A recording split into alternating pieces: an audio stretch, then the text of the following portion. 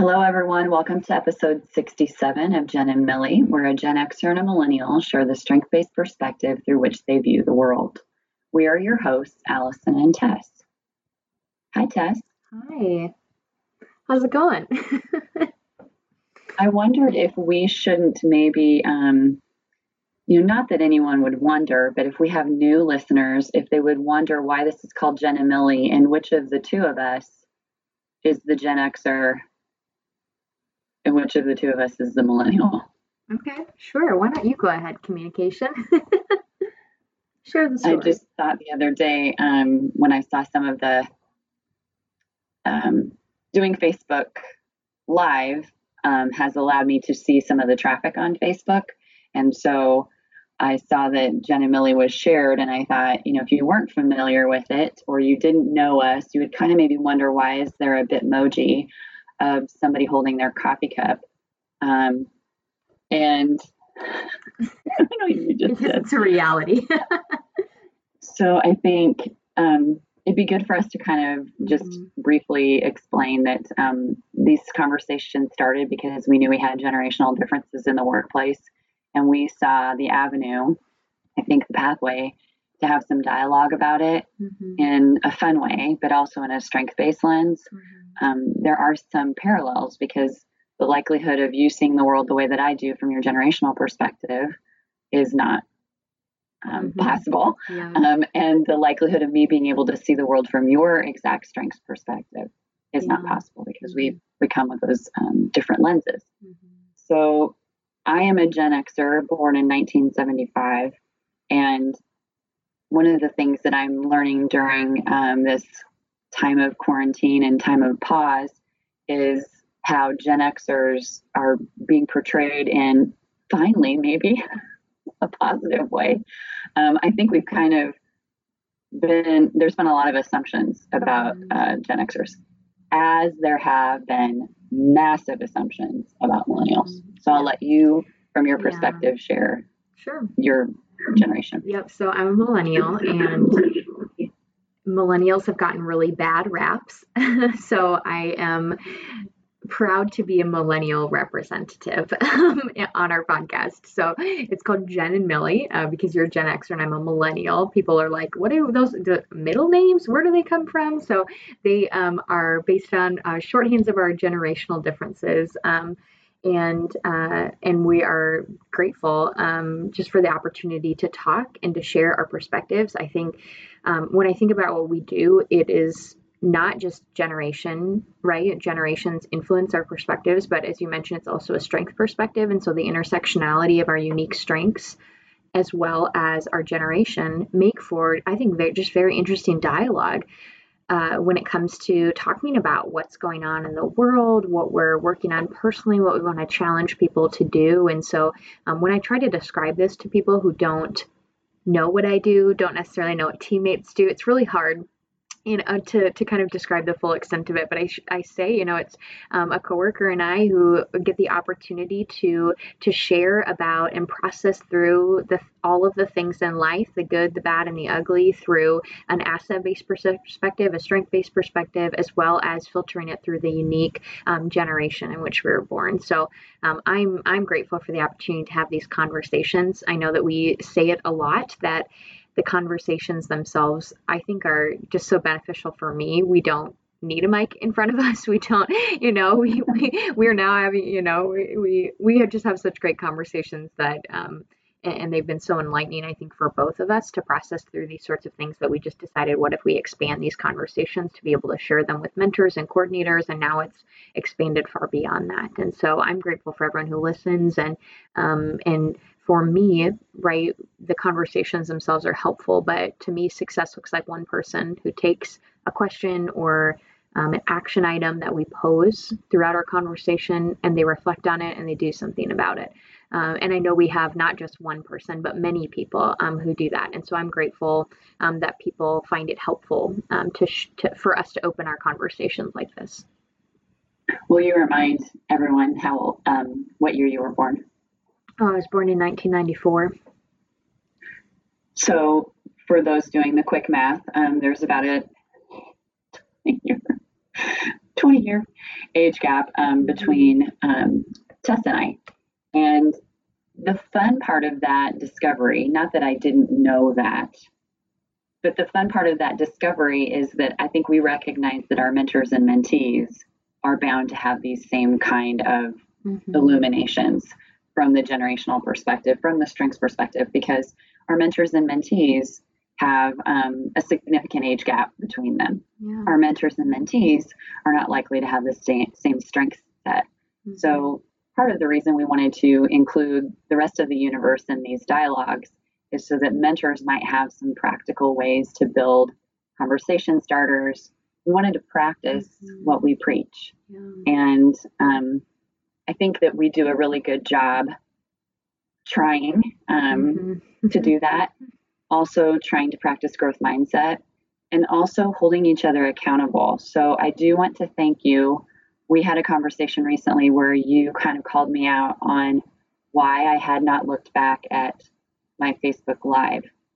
And so I did. You did? I didn't know that. I hope you're happy now. I'm so happy. We got snow. I hope you're happy. I remember probably in maybe this is a testament to the rapport and trust we have in our relationship, because I'm pretty sure I called you a hypocrite, which is not a label I throw around lightly. But I did. And because you were right, I really had to think about, if I always listen back to Jen and Millie, why would I not apply that same learning to my Facebook Live? And then I had a conversation with our friend Dan Kincaid yesterday, and he said, sometimes it's good to look back and, just kind of learn from our presentation. As a community theater actress, as an actress growing up, that was something that was critical, that you would take a look at your performance and see where you needed to improve. It's really no different than watching tape, reviewing film if you are an athlete. So I looked back at it, and I will tell you, Tess, part of the reason I didn't want to is because I was just petrified it would be terrible. I didn't really prep very much for it, and I didn't have great notes. And I as you know, I like the PowerPoint behind me. Even if I'm not using it, it's a comfort to me. And so because I went so off the cuff, I thought it would be nothing but a series of rambling. It was okay. I can do better, but I do want to thank you for all the ways that you do help me stay accountable and keep me accountable, and challenge me. That's also part of what we do here. And I think we put that out to everybody with our questions and kind of the things that we ponder. And we would expect that mentors and mentees would have some of that happening too, that they would, almost have dialogue at times that may seem a little bit of challenging one another to try new things. Yeah. So thank you for that. Of course. I hope I was also encouraging and not just challenging for you. I thought it was great, and I'm excited for today's next Facebook Live for you. So every Friday, 11 o'clock, tune in to the Teammates Facebook page. She's rolling her eyes at me right now because, right, I just finished a paper for grad school, and it was all about the importance of community and the importance of people in your life to dismantle bias that you have built up over time. And I talked a lot about how in true community, as I defined it, and I had to spend several pages talking about community, you have a safe place, right? Safety in terms of Maslow's hierarchy of needs. We all have the requirement of safety in our lives. We all need that. And I think that goes beyond the tangible things that make us safe, right? Food and shelter and things like that, to emotional safety, to relational safety, to whatever, spiritual safety, however you would interpret that, creating safe spaces. But within those safe containers then is the true opportunity to have honest dialogue about where you're at and where you want to go. And I'm grateful. I feel like this is a safe container just when I don't think too hard about how many people listen and download to the episodes. But I'm like, so many people know the challenges that I'm going through right now. But we've created and cultivated a safe container for that. Through modeling the generational difference in relationship and strength of relationships that we have. And then just also through the great, listeners who give us feedback and answer the questions. And I'm just so grateful for that. And so I think that's kind of what's been built as a result of this, is that safe container where there's an openness to challenge where we're at and encourage us to where we want to go. So, yeah. Great. So thank you for doing that for me. Yeah. So before we get into, we want to do some small business shout outs. I want to give a shout out, and I feel like we have quite a few times, but I don't know if you read back through Tony from Freeman, his email back to us. And I want to share a little bit of this email because I think it's just, I will appreciate good humor, but I rarely chortle out loud where I can't quite, I'm trying to think of the right word, like where I could not stop the laughter, and it came out. And then I was so surprised because I live by myself and it's so quiet that I was kind of like surprised by my own laughter. But he had mentioned, and so I hope that he's okay with us sharing a little bit about this, but he talked about on one of our last episodes when we talked about not getting everything done in our to-do list. And I remember us talking about and sharing that we need to give ourselves grace during this time, that even though we have more time in our life, we're also so much more emotionally burdened by what's happening. And so we need to give ourselves grace to be okay not getting everything done on our to-do list.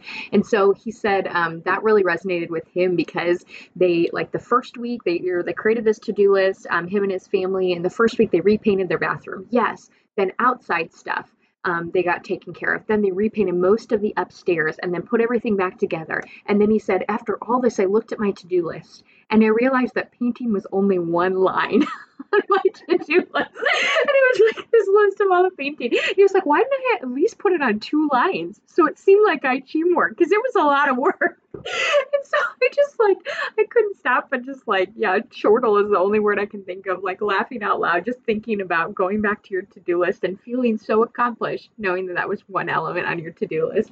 I just had to give him a shout out for it, the way that he described it. I just could not help but laughing. His emails are great.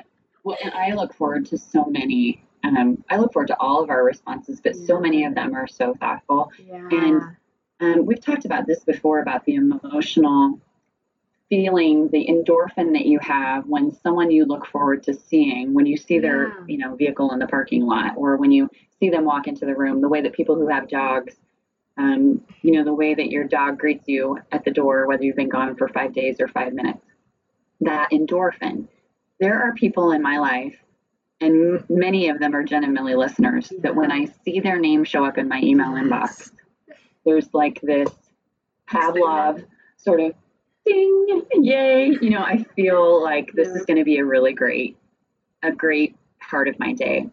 I so appreciate how thoughtful people are on their responses. So we did get a lot of feedback from the last couple of episodes. And what I loved is that what I hear from a lot of people is it's as if they're in the room with us, and sometimes they will start talking while they're listening to the podcast. They'll respond to us out loud. If anyone could, possibly capture a video of themselves doing that, I would love to see that. But I think it's so funny that we've made this a safe, not funny, it's great that we've made this a safe container, that if you're listening to a podcast, you feel like you could chime in. That is what my empathy heart loves about this. So I do want to mention some of the personal small business shout outs that were given. You and I had a resounding alignment of the connectedness when we talked about Adagio soaps and lotions here in Omaha. I've been a fan for a long time. They received a 2018 Alley Award. I know you've been a fan for a long time, and our friend Sarah said, here are a few of my shout outs, and one of them that she gave was Good Life Pavilion, their wings and their sweet potato fries. She was kind of talking about some restaurants. And then she's like, oh, and Adagio. And I'm like, what? So that is super cool. And the fact that is her cousin, and that was a small business started by a stay-at-home mom who I believe has a chemistry background. Oh, so cool. I am now forever a fan. And so I wanted to echo this shout out by saying, if you're in the Omaha area, or if not, I don't know exactly how this is working, but this coming weekend, so we're recording this Friday, April 17th, starting tomorrow, Saturday, April 18th, Handmade Omaha. is having an online spring local business bazaar. So usually they do these 3 times a year. They do sometimes they do a winter, but I know they do a spring, summer, and fall, like essentially like small local business, local makers markets where they gather everybody together in a warehouse kind of down by the zoo. They have this space and people just set up their booths and stuff, and so they had to cancel their in-person one, so they're doing an online one. And so I'm not sure like what shipping looks like or anything like that, but if you follow Handmade Omaha on any social media platform, you get connected to the event, which has the link to order, and Adagio soaps and lotions and stuff are on there. I love their candles. Is honestly what I buy from them a lot. And then they have lipstick or chapstick too, which I really appreciate. But yeah, if you're curious or that sounds interesting and you want to support them or lots of other local business makers, my favorite local jeweler, Heather Kita, she's on there. And so lots of really great businesses all in one place that you can support them. And since it's all online, you'll be able to have probably it shipped to you or have like local pickup and things like that. So I think one of the nice things about this time is that what we get to experience based on our proximity to know about something now is open. Mm-hmm. Not that it wasn't before, but Adagio ships really well. Normal Coffee ships really well. Yeah.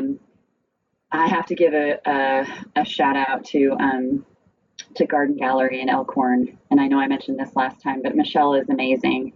She has some really interesting plants. She'll take you, she does Facebook Live where she takes you around the greenhouse, and you can get on the phone and do a virtual kind of thing with her. And I called and, placed my order for these pansy bowls. And then she texted me and she said, how about these? And then, she's just great. She really thinks about a shopping experience. And then a couple other shout outs that we got were Penoyer Garden Center in Papillion, Sneaky's Chicken in Sioux City, Iowa. Mm-hmm. I don't know if I'm going to say this right. Is it Seinert's? The bakery in McCook. We've been there many times. I feel like we should know how to say this. We love it. Well, we just call it the place in McCook that we love, although we love a lot of places in McCook. Yeah, we do. And a lot of people in McCook. Yes. Arbor Bank, particularly in Nebraska City branch, it sounds like they're doing a tremendous job supporting staff and local businesses. And then I'm going to throw in Taste of Thailand one more time. Oh, do it. That's awesome. And I'm going to throw in Night Owl. I don't know that I mentioned them on the podcast, but I shouted out to them on Instagram. They are starting to do this weekend a Sunday dinner series. So they've invited some of the big name chefs from Omaha eateries to be guest chefs at Night Owl and curate their own menu based on their own area of expertise of what they cook. And so this coming Sunday, I can't remember which chef it is, but it's like a Southern cooking.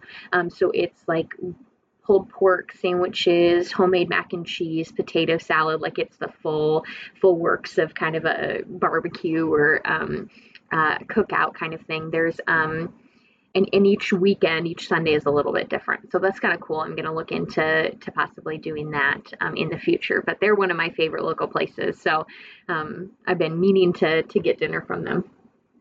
So I know this won't sway you. Nothing will sway you to get on Twitter. No. But Dan Hoppen is fantastic to follow. You would love him. He starts his days with a quote from scripture. You would love that. But he has a blog called Restaurant Hoppen, Hoppen. I won't get this right even close, but I believe his dad was a UNL Husker basketball star. Dave Hoppen, maybe? I don't know. Anyway, Dan. Someone is yelling at us. He's super tall and thin, and he writes about all kinds of great food in the Omaha area. He's got this letter that his blog starts with. It's an ode to Omaha restaurants. But he does reviews, and Tess, you would love the stuff he puts on Twitter.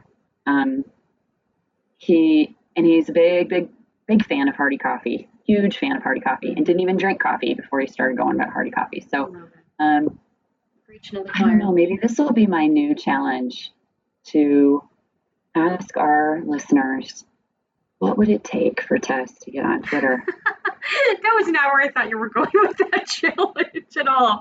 I was like, write us your favorite food critic review of a local Omaha restaurant. Nope, your challenge is what would it take to get Tess on Twitter? You can do that too. And I would say, for it to be an accurate statement, what would it take for Tess to get back on Twitter? I know. Because I was once on there, but as if it's a new. I don't think you've really known me since I've been on Twitter, so if that helps to put the date into context. But anyway, I want to migrate us to kind of a question that was posed by one of our regular listeners, Sarah Skaggs, and I feel like people are gonna start to know our regular listeners and responders because we give so many shout outs. So if you don't feel like you're friends already with Tony from Freeman, you should be because I feel like we shout him out every episode. If you don't feel like you're friends with Sarah Skaggs and Papillion, I'd love to get like a happy hour together of all of our regular listeners so they can meet each other. Ooh, brilliant. My ideation. Let's do it. Okay. We could do a virtual happy hour of all the people that regularly listen. Okay. So if you haven't, if you haven't responded and want to become a regular listener and get an exclusive invite to our virtual happy hour with us, respond to this episode. But so she had posed this question and I want to read it the way that she wrote it. Agreed. Because I want to honor her words in her question. And her question is wonderful, but it has led now to many additional questions and many different kind of divergence from this question. So, my goodness, I had it up here.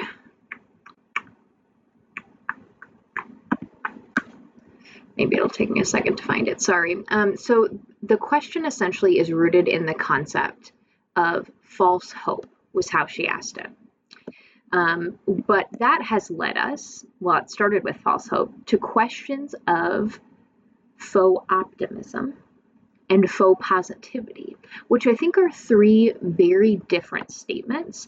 And so I wanted to make sure that we answered, we asked her question as she said it, and gosh, now I'm like, now you know that we don't like edit these or anything because I had the question right in front of me and now I can't find it. The funny part of this is once she triggered, I'm not using the word trigger anymore. Don't use the word trigger. Once she prompted, sorry, Tony.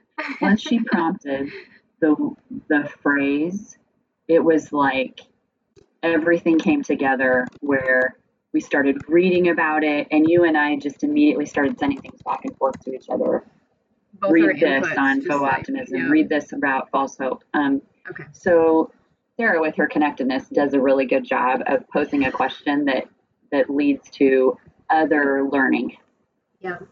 Yep. So her question, sorry, I finally found it. She said, someone asked me this question a week or two ago, and it has stuck with me. Tess, with your word of the year, and Allie, because I appreciate your perspective, I wanted to see what you thought. Do you think that there is such a thing as false hope? If hope is a feeling of expectation or grounds for believing something good could happen, or the idea and energy that one has about the future, can you really give someone false hope if any hope, whether false or not, lifts them up? Is any hope a good thing even if things don't turn out the way we think they should? How would this fit into a strengths mindset? And so I think a lot of the resources that I have seen and we've started to pass back and forth were regarding faux optimism. And optimism and hope are different things. And so that's where I want to get into a little bit of semantics because as I've sat with her question for the last week or so, the thing that I have really started to reflect on is the fact that hope, since it's so centered in the not yet, right? It's this point in the future that we're then retrospectively drawing back our emotions from. So I'm excited about this event that's going to happen, be it the end of the day, be it tomorrow, be it a year from now, right? That's where our mind is centered in order to give us energy and excitement in the present, right? It's first future focused and then reflective back to the present. I think that optimism is present focused, projected onto the future. So optimism is first looking at our current circumstances, right? Then looking forward to what is happening or what could happen as a result of the current circumstances that you're facing. So it makes me think of agency. It makes me think of, okay, gosh, Shane is with me all the time. So as soon as you said this, I had gone and grabbed a couple books from the office so that when I do the Facebook Lives, in case I want to like lift them up and make reference to them. And I grabbed Shane's book. Which is Making Hope Happen, Dr. Shane Lopez. Yes. And as soon as you said that, I thought, I know there's something here. And I opened it. The second page I went to is this ladder. And you can imagine me, you know, when I read books, I put notes next to them and I write next to them. I literally drew a ladder. So let's put, these are Shane's words. So let's put your ability to move through time to the test. Imagine a ladder with steps numbered from 0 at the bottom to 10 at the top. The top of the ladder represents the best possible life for you. The bottom of the ladder represents the worst possible life for you. On which step of the ladder would you say you stand at this time? On which step do you think you'll stand about 5 years from now? The ladder exercise, or best possible life question, is not something I just dreamed up. It's a tool called Cantrell's ladder, after a psychologist who pioneered opinion polling. Researchers and pollsters have been using it to measure people's expectations worldwide for more than 45 years.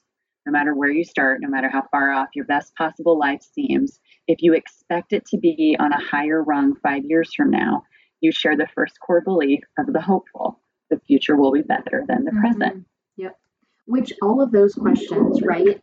Cantrell's ladder, the Gallup Hope Index, those things are they ground the questions that we ask students and mentors about hope. So the very last sentence, believing that tomorrow or the future will be better than today, is a question we ask explicitly of our students to measure their level of hopefulness.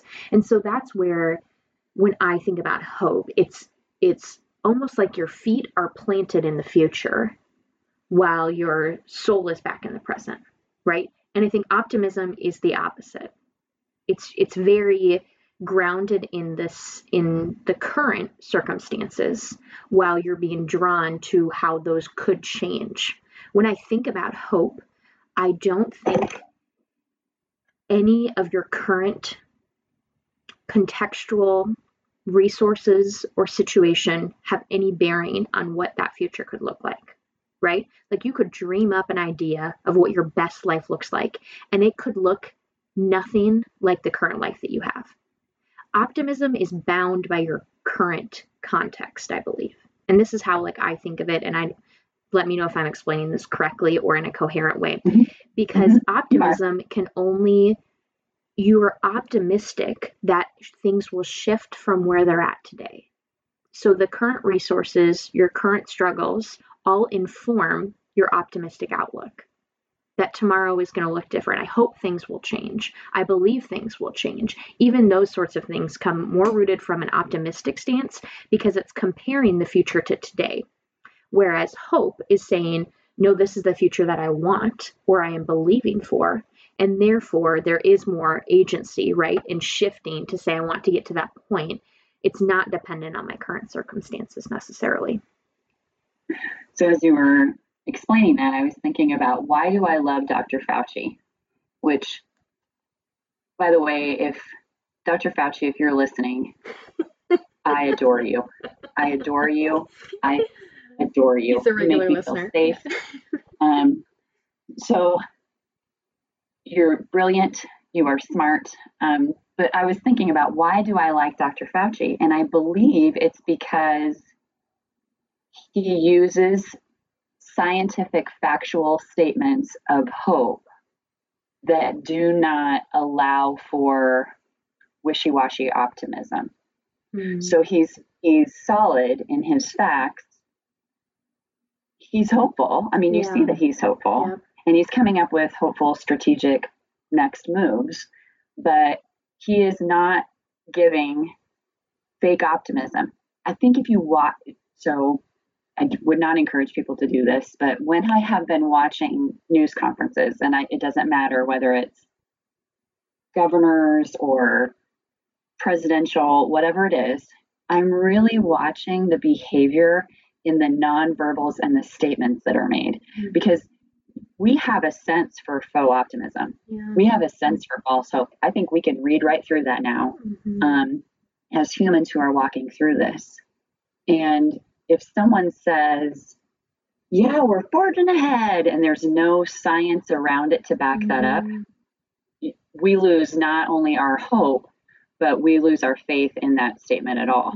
So if someone gives us a statement based on fact and strategy to get to that hopeful future, we can stay in that. That probably didn't make a lot of sense, but that's why I like Dr. Yeah. In conclusion, we love Dr. Fauci. But I think the case study makes a lot of sense. And the phrase that I really picked out in your description was wishy-washy optimism. And this is not the difference between hope and optimism isn't to downplay the power that optimism does hold, because it does hold power, right? To have an awareness of our present circumstances and to say, I'm going to rise above it to change them so that things will look a little bit different in the future.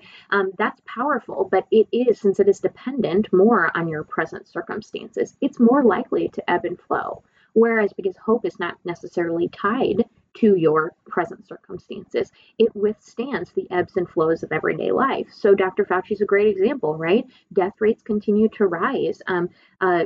Testing rates still continue to stay stagnant. We're not having great, all of these things, the facts about, COVID-19, they change every single day. And so if someone is sitting in a pure place of optimism, that will ebb and flow. And therefore, being more of a public figure, I think it bleeds out more into optimism for people that are in the pub or faux optimism, because it bleeds into the public space rather than something that's grounded in hope, which won't necessarily be dependent on those things. And so I think from Sarah's initial question, I don't know if I would even say there's a thing as false hope.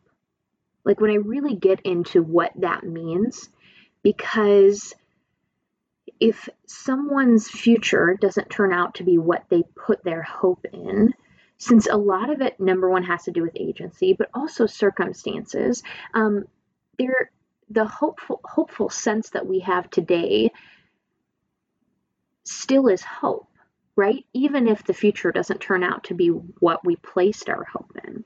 And I think this is the part where I'm really, struggling, because communication is 17 and right in the middle for me, because I'm sitting in all these things. I'm like, I don't think I'm explaining this very well, but this is what, essentially I'm processing that hope is hope, regardless of if it is founded on factual grounds or not, on rational inquiry or not, on solid antecedent principles or not. Like those things, even if they might be faulty, are still hope, right? They still breed hope. Optimism, by contrast, there can be, I think, such a thing as false optimism, because optimism is based on more of our present circumstances. So knowing that, okay, I think about somebody who maybe lives more in false optimism is probably not actually looking at the facts, or they have confirmation bias when reviewing the facts. So they're only looking at the facts that give further evidence to their claim for optimism, right? It's almost like putting blinders on to say, I'm not going to read any bad news, so I'm only going to read good news and the celebrations of what's happening, which I think is false optimism, right? Faux optimism. But also, because that's more grounded in an emotive state than hope is, right? It's more, optimism is more of an emotion. When somebody is living in faux optimism, most likely it's hiding or neglecting or dismissing the really real emotions that they're feeling, and are overcompensating as a result of it. And so one of the resources that I sent you that I wanted to lift up, that I really appreciated in this dialogue, and this is again yet another word, but it's from Tangla Mental Health, and somebody had posted this on social media, and I screenshot it for our conversation. But it's actually about toxic positivity. And positivity, essentially, it's very similar to the way that I've been thinking about optimism. And I think positivity and optimism can have differences, but I don't think as substantial of a difference as hope and optimism does, or hope and positivity does have. So again, Tangla Mental Health wrote, toxic positivity is the excess and ineffective overgeneralization of a happy and optimistic state in any situation, in the denial, minimization, and invalidation of genuine emotional human experience. When a person exhibits toxic positivity, they deny all and any negative experience that makes us human and lives their life in this way. So really hiding your emotion, dismissing your emotion, feeling guilty about emotions, that's when they're like the beautiful piece of optimism can turn really negative. And I think we talked about it. I think it was maybe just on the last episode where I talked about how we need to be real about how we're feeling. Like we have these great activities, and I would encourage everyone to process through gratitude, to process through the positive things that are coming out of it, to check things off their to-do list, to celebrate the small things, but don't do it if it comes at the expense of sitting in your actual feelings, because that's not going to help anyone process in a healthy way what's happening in the world around us. It's so interesting how we see things so differently. So when I read that and I thought about toxic positivity, I thought about the way that it's being pushed upon others. So I went to Brene Brown's, the video that's been made. It's an animation of her talking about the difference between sympathy and empathy. And there's literally it's an elk. I mean, there's a bear and a fox and an elk in this video. And the elk is this kind of, here's this person who's hurting, and the elk comes down and says, do you want me to make you a sandwich? Don't know what to do with this. But also the elk takes a paintbrush, and this cloud is over the fox and what the fox is feeling. And this elk takes the paintbrush and tries to just draw the silver lining around it. And that was such a powerful image for me, because when I read that and I was thinking about toxic positivity, it's the way that sometimes I feel like others make me feel like, oh, come on, Allison, buck up, or get positive about this, or tell me something good. And I'm all about the two good things. Yeah. I mean, that's my philosophy when I meet with my mentee, and that's what we should focus on. But I think you're discounting people's level of hope, real hope, if you don't let them feel what they actually feel and honor what they're actually going through. That's the difference between, rose coloring it and letting people be okay in their feelings. And you're good at keeping me accountable about that too, because I tend to get down on myself if I'm not coming around with this is fine, we can figure it out, growth mindset. The other thing, when I saw this question from Sarah, and the question was around false hope, I immediately went to my strengths learning. And the way that strengths learning connected so much for me was to think back to my younger self. There was false hope for elementary Allison to think that she was going to be a basketball star. That was not realistic. Now, I will tell you that I believed with all of my being, and I hoped with all of my agency of hope, and I had optimism, and I tried, and I practiced growth mindset, that nothing I could do could make me an athlete. And when I look at the learning of strengths and the owning of my authentic self, it made my reality more clear, and it made me get really lasered in on what my strengths actually were. And that was where the real hope was. It was in using my strengths to be my most successful self, sharing that mission with other people, giving other people permission to be their most authentic self. And that's funny because that's the word we're going to talk about today on Facebook Live. But faux optimism, I can read right through that in a second. That's that. And I'm more likely to be able to read it in others than I probably read it within myself.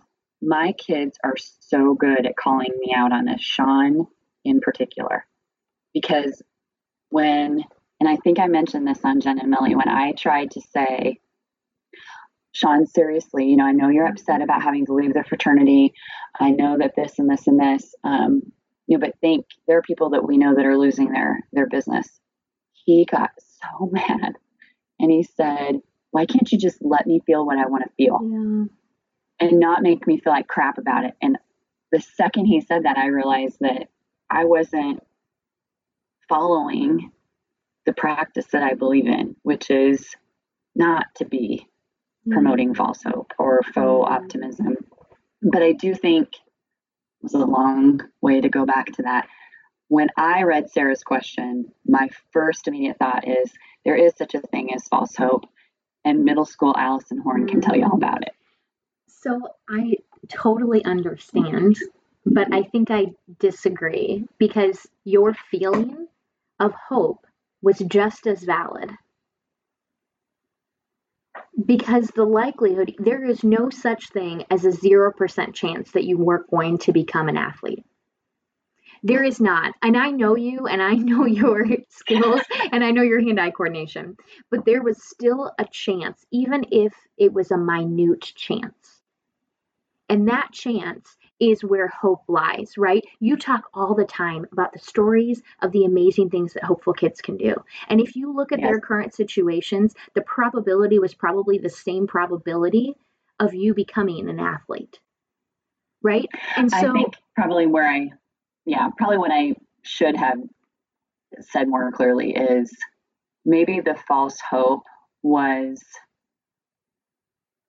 because I wasn't willing to be totally authentic at the time. It was based on my last name and the expectations of my family and my, cousin superstardom. Those kinds of things built my reality. Sure. It wasn't until I got truly authentic in who I was. When I look back and think, it was false hope because it was probably wasted time in my mind, wasted time and energy trying to be someone that I wasn't. But I don't, and I have mentors ask me this a lot. So if my mentee, we're talking about what I want to do someday, and my mentee says, I'm going to be an NBA basketball player. So when we talk about this in the concept of purpose, we talk about identifying what you love and how can you build upon that. To me, that's great use of hope. Yeah. I agree. It's, you love this. Tell me why you love this. Let's look at all the careers that would involve basketball because you love basketball so much. Or let's talk about all the pieces that are possible in building a career and a life around what you love and believe in and are passionate about. But if I was to look across from my mentee and say, you're right, you will be an NBA star, that I think would be different.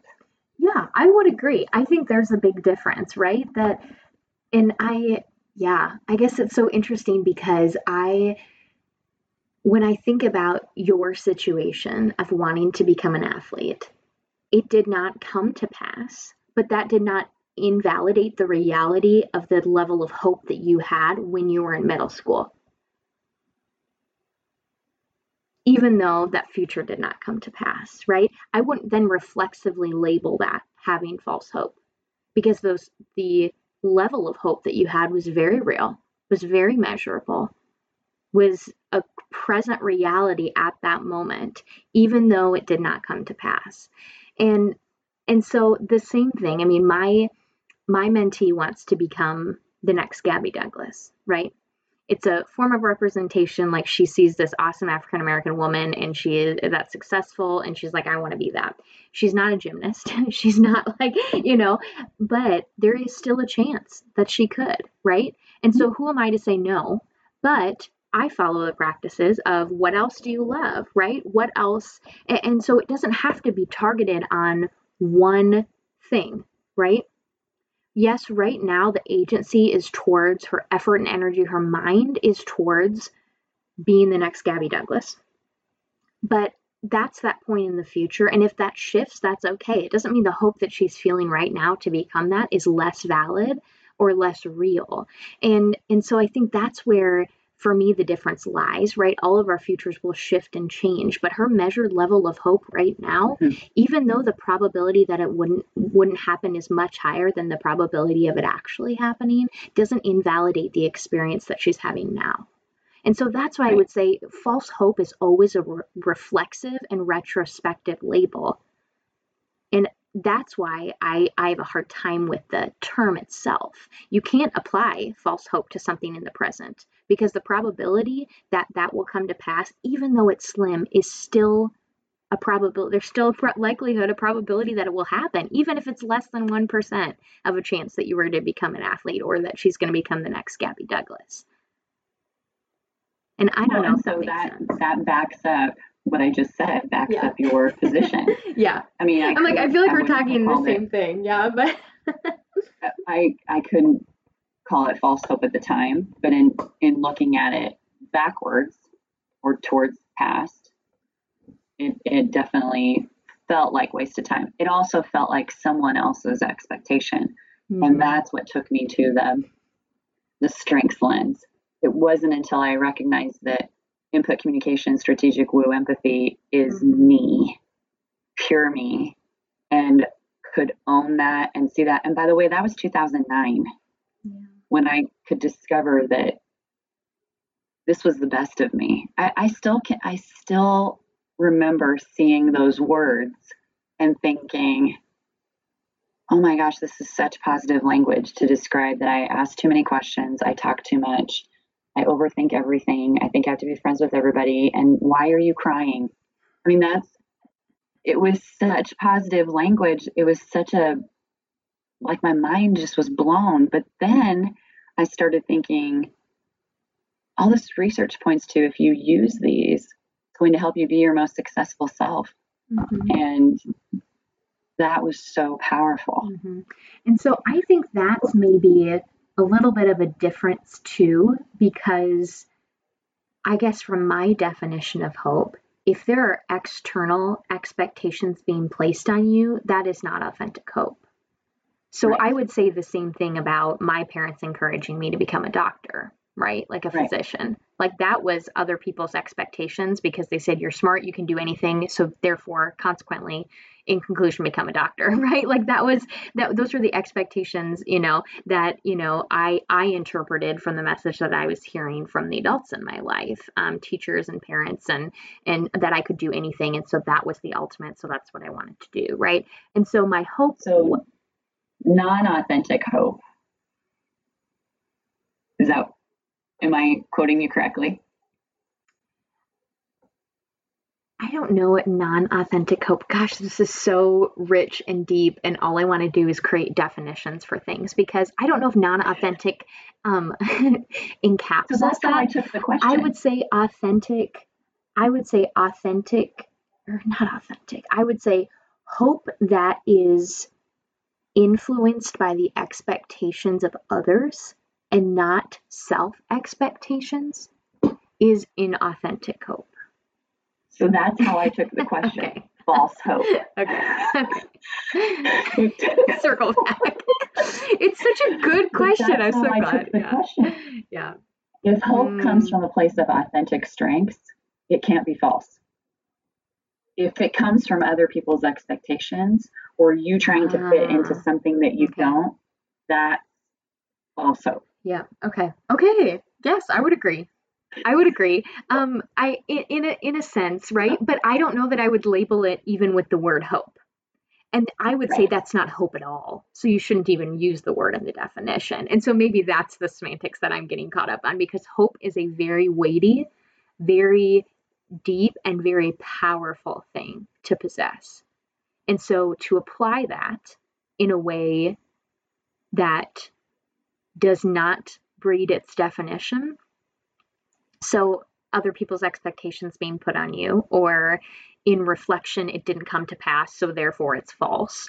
That's where I think I have a lot of reverence for the word itself and what it means. And so I have a hard time with it being labeled as false.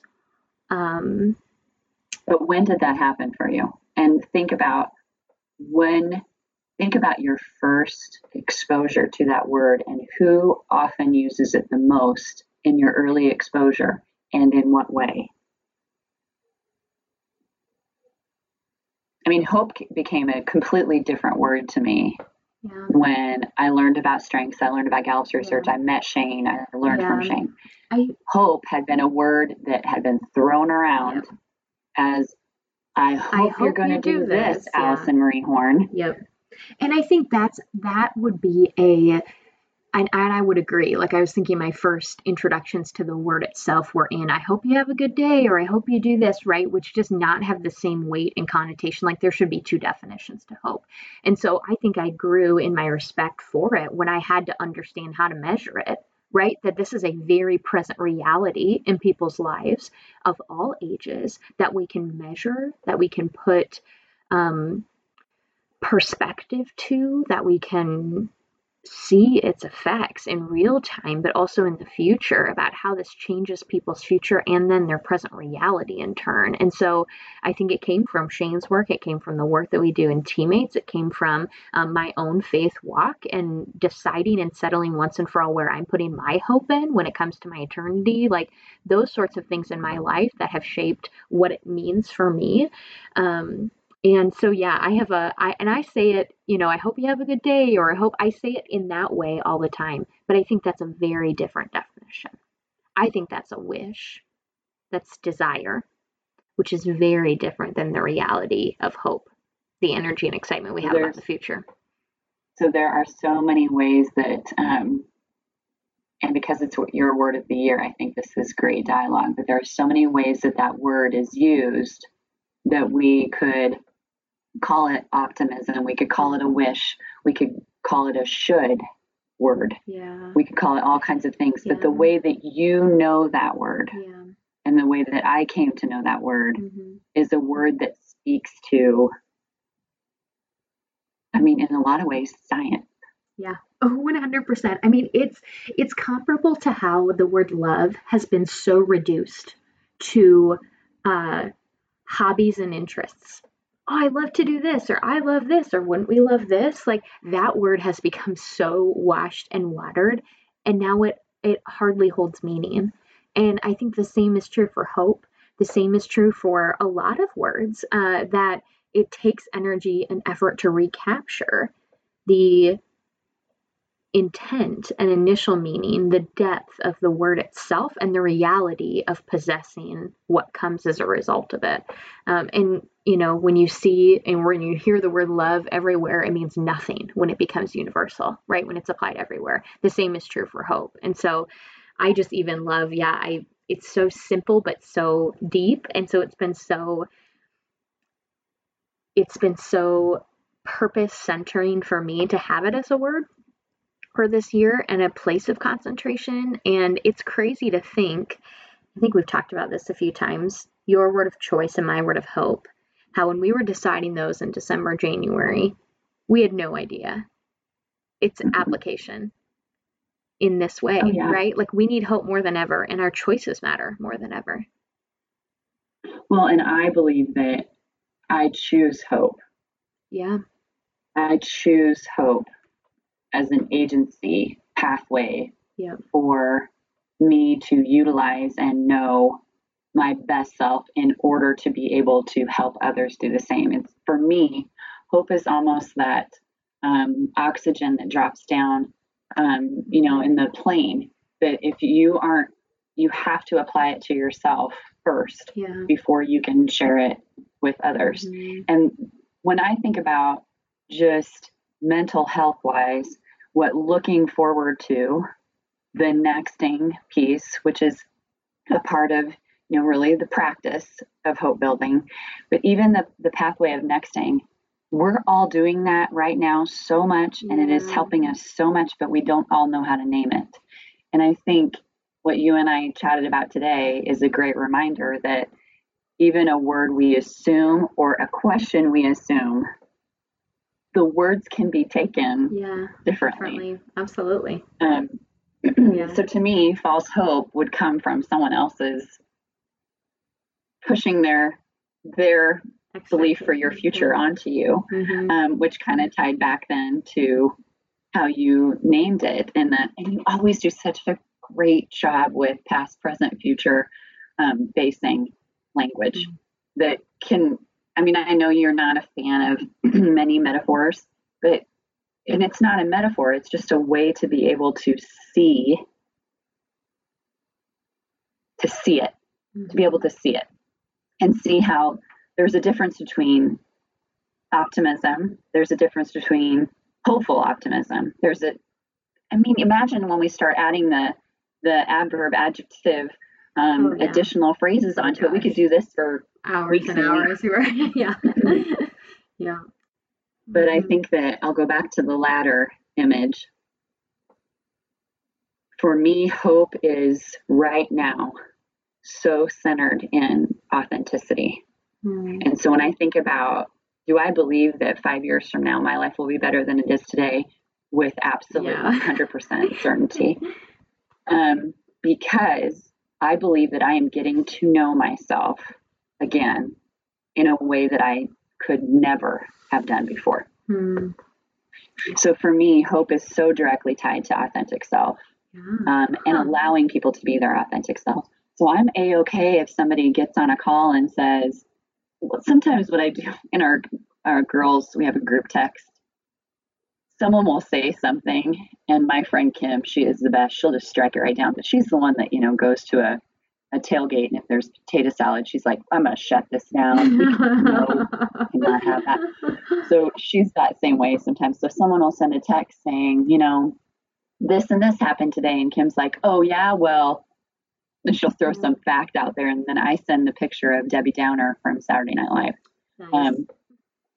I'm A-okay with her doing that because I think people need to be able to be as real as humanly possible right now if we want to have any hope for the future. Yeah.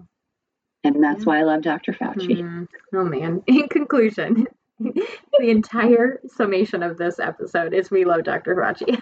Okay, but what do we want to ask people to think on?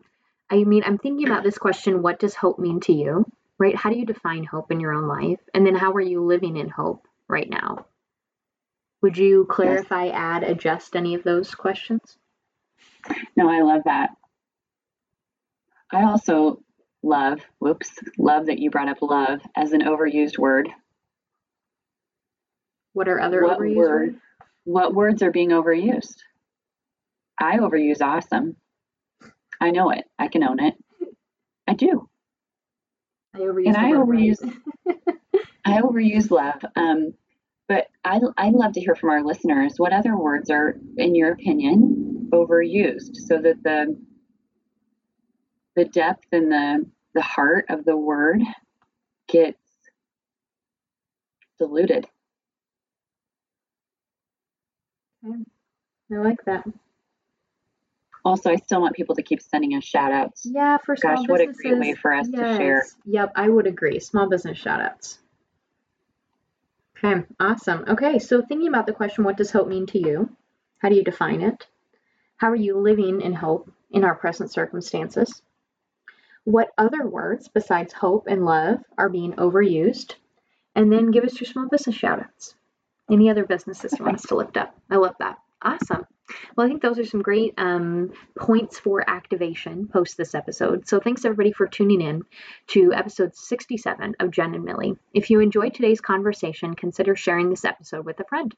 To interact with us and share the responses to the questions that we pose, follow us on Instagram at Jen and Millie. That's at GENNANDMILLIE. And the views and opinions expressed in this podcast are exclusively that of Allison Horn and Tess Starman and may not reflect the views of Teammates Mentoring Program at large. I will say that if you respond to this episode, we might be working to create a top tier listener happy hour. So if you'd like to join us, we might have some great Jen and Millie-esque questions and conversation starters for our time together. I am so looking forward to that. That's giving me a little bit of nexting to see when that will come out. So I hope that you respond. If you'd like to be a part of that, let us know. And we will definitely look forward to it. So thanks so much for tuning in. Until next time.